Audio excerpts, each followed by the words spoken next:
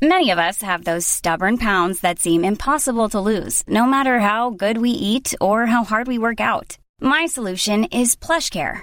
PlushCare is a leading telehealth provider with doctors who are there for you day and night to partner with you in your weight loss journey. They can prescribe FDA-approved weight loss medications like Wegovy and Zepbound for those who qualify. Plus, they accept most insurance plans. To get started, visit plushcare.com/weightloss. That's plushcare.com/weightloss. Hey, it's Ryan Reynolds, and I'm here with Keith, co-star of my upcoming film, If, only in theaters May 17th. Do you want to tell people the big news?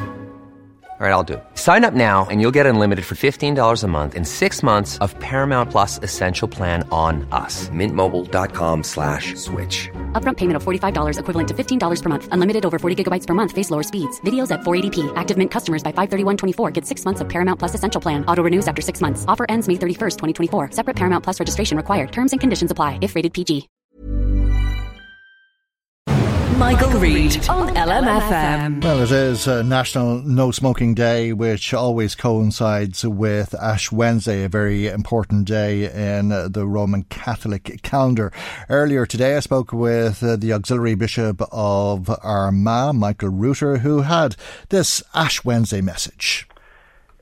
Well, in relation to today is Ash Wednesday. It's a very important day in the life of the church. It's the beginning of the season of Lent, and the season of Lent is the season when we prepare for the celebration of Easter, for the celebration of the death and resurrection of Jesus Christ. And it's always marked by being a period of time of prayer, first and foremost. We oftentimes look at Lent as being sort of a negative time, but actually it's a very positive time. It's when we do a little bit more rather than do a little bit less.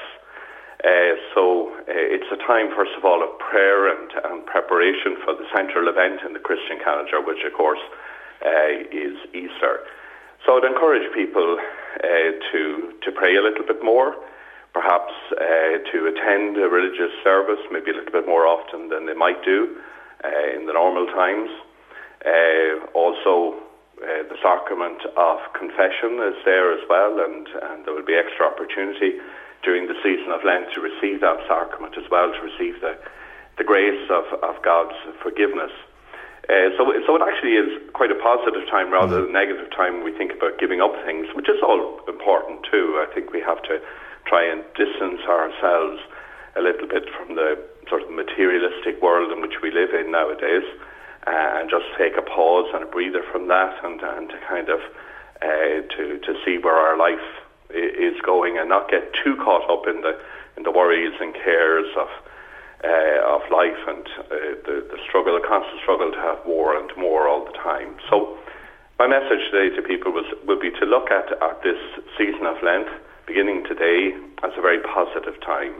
A time that hopefully they will be of benefit to them personally and to their families, and also to the community. We need to pray so much nowadays for our country, particularly at this time when we're still trying to put together a government, and when we face a lot of challenges in our society. And a lot of challenges in our community, and a lot of us trying to balance faith with how we live our lives and how others live their lives, and the threat that they pose to ourselves and other people in the community. And you talk about confession and sinning.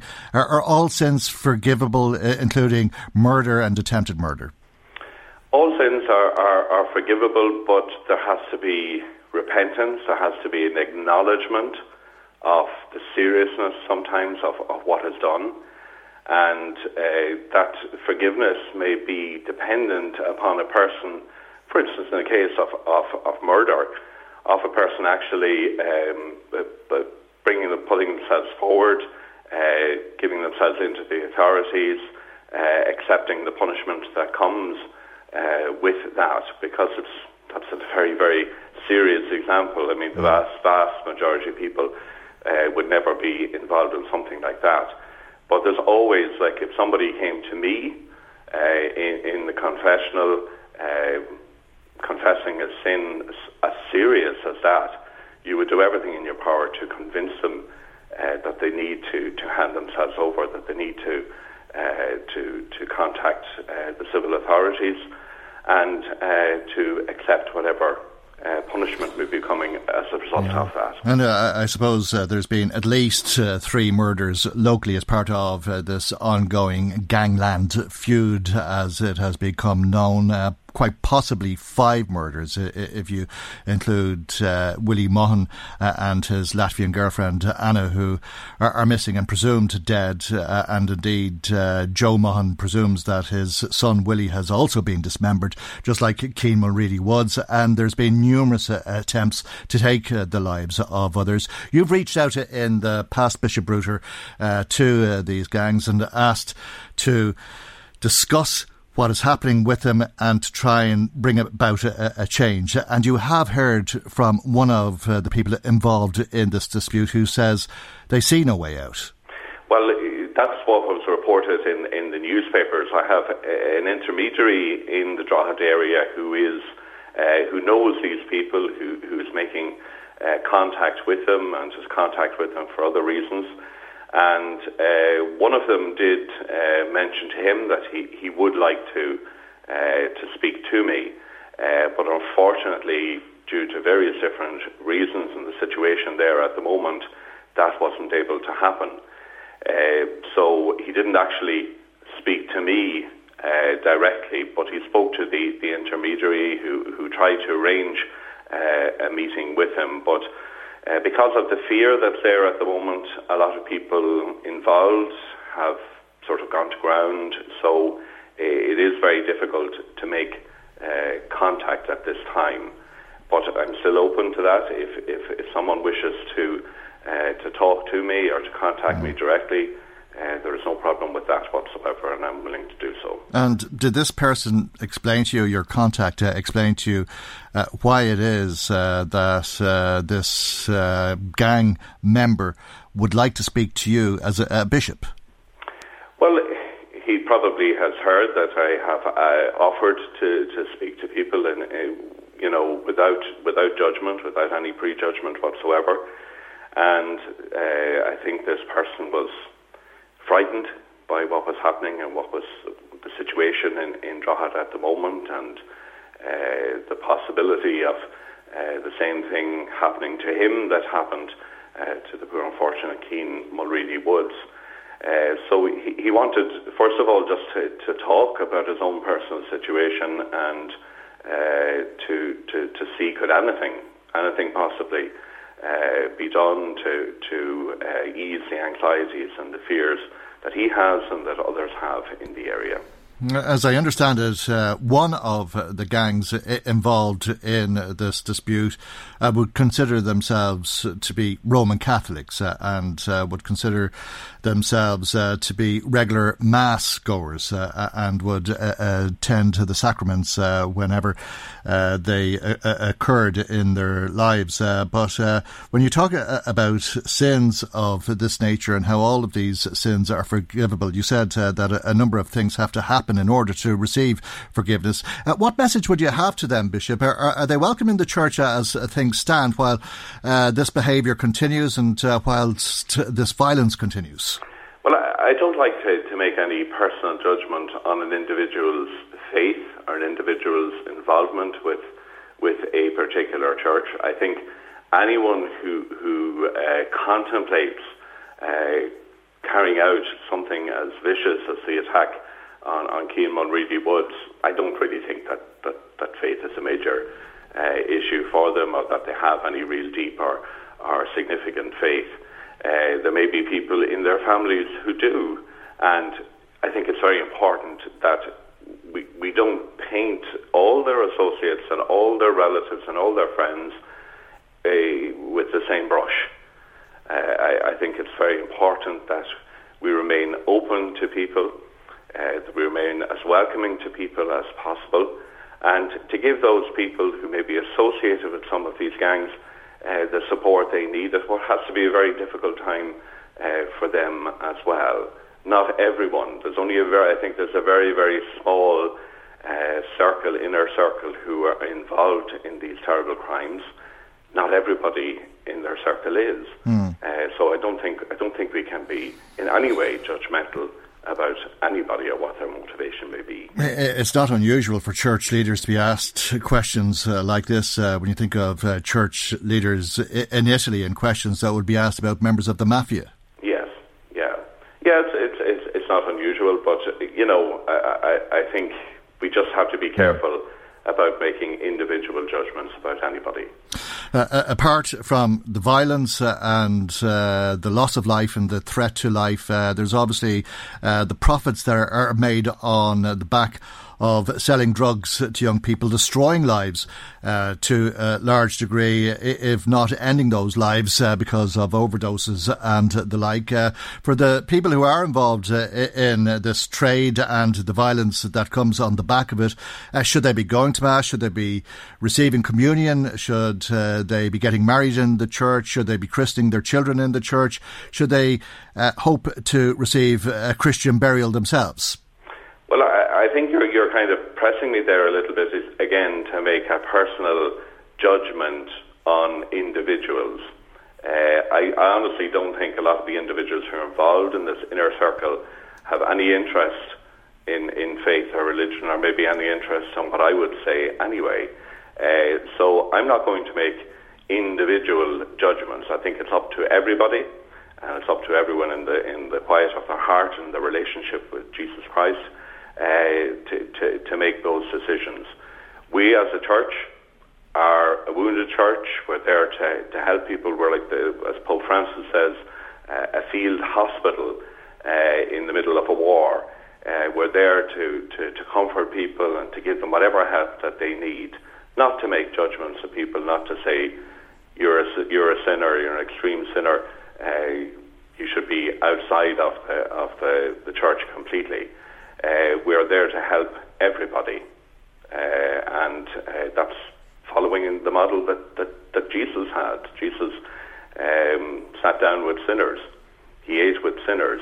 He received huge criticism from the powers that be in his country at that time, because he did that, because he mixed with people who were seen to be outcasts and on the margins of society. But we as a church, we've oftentimes, I suppose, in the past have set ourselves up a little bit, as morally righteous, on a moral high horse to some degree. That, I think, has changed. We're a church of sinners, there to help those who have sinned and to bring them back into the fold. And there's awful things happening in the heart of our community, and I suppose we're all acutely aware of what that means. But have you anything to say, Bishop, to the relatives, friends, family, neighbours of those who are involved in all of this? If they believe that somebody is known to them who is posing a risk to other people in the community, is there a duty on them to act, do you think? Well, I think there is. We have to take into account the fear that may be there and the level of threat that they may feel. But I think there is a duty on everybody who knows anything at all to maybe, first of all, if they don't feel that they can give information to the authorities, to try and convince their family member or their neighbour or their friend or whatever that this is unacceptable, this behaviour, and to try and to talk them out of it in some way. But if that's not going to work, it's difficult for it to work perhaps, there has to be an onus on people to pass that information on to the civil authorities. Would you consider it a sin not to pass on that information, Bishop? Well, once again, you see, you're asking me to make a judgment. I think everyone has to make that judgment in their own lives, considering their own particular situation. With respect, I suppose, I'm not asking you to make a judgment. I don't feel I am asking you to make a judgment. I hope that I'm not. And I would hope that you might be able to offer guidance to people who would consider themselves to be members of the church, but have information that they're not acting on. Yes, well, I don't know what their own individual situations are. and how much fear they have from perhaps their own life in that situation. But yes, the guidance is definitely, if there's any information that can stop the scourge of drug abuse, or particularly stop the bloodshed, yes, I think there is a very strong onus on people to pass on any information that they have. But each person is in a different situation. Each person is judging their own situation, I suppose, and the level of fear and threat that may be there. So, yes, definitely, and fully back that call for people to come forward and to give information, but understanding as well the difficulty of the situation that some people may find themselves in at the moment. Okay. Bishop Rutter, thank you very much indeed for joining us. Thank you very much, Michael. Thank you. The Auxiliary Bishop of Armagh, Michael Rutter. Michael Reid on LMFM. Planning for your next trip? Elevate your travel style with Quince. Quince has all the jet-setting essentials you'll want for your next getaway, like European linen, premium luggage options, buttery soft Italian leather bags, and so much more. And it's all priced at 50 to 80% less than similar brands. Plus, Quince only works with factories that use safe and ethical manufacturing practices. Pack your bags with high-quality essentials you'll be wearing for vacations to come with Quince. Go to quince.com/trip for free shipping and 365-day returns. When you make decisions for your company, you look for the no-brainers. And if you have a lot of mailing to do, Stamps.com is the ultimate no-brainer. It streamlines your processes to make your business more efficient, which makes you less busy. Mail checks, invoices, legal documents, and everything you need to keep your business running with Stamps.com. Seamlessly connect with every major marketplace and shopping cart. Schedule package pickups and see your cheapest and fastest shipping options from different carriers, with rates up to 89% off USPS and UPS rates. And with the Stamps.com mobile app, you can take care of mailing and shipping wherever you are. Make the same no-brainer decision as over 1 million other businesses with Stamps.com. Sign up with code PROGRAM for a 4-week trial, plus free postage and a free digital scale. No long-term commitments or contracts. That's Stamps.com. Code PROGRAM.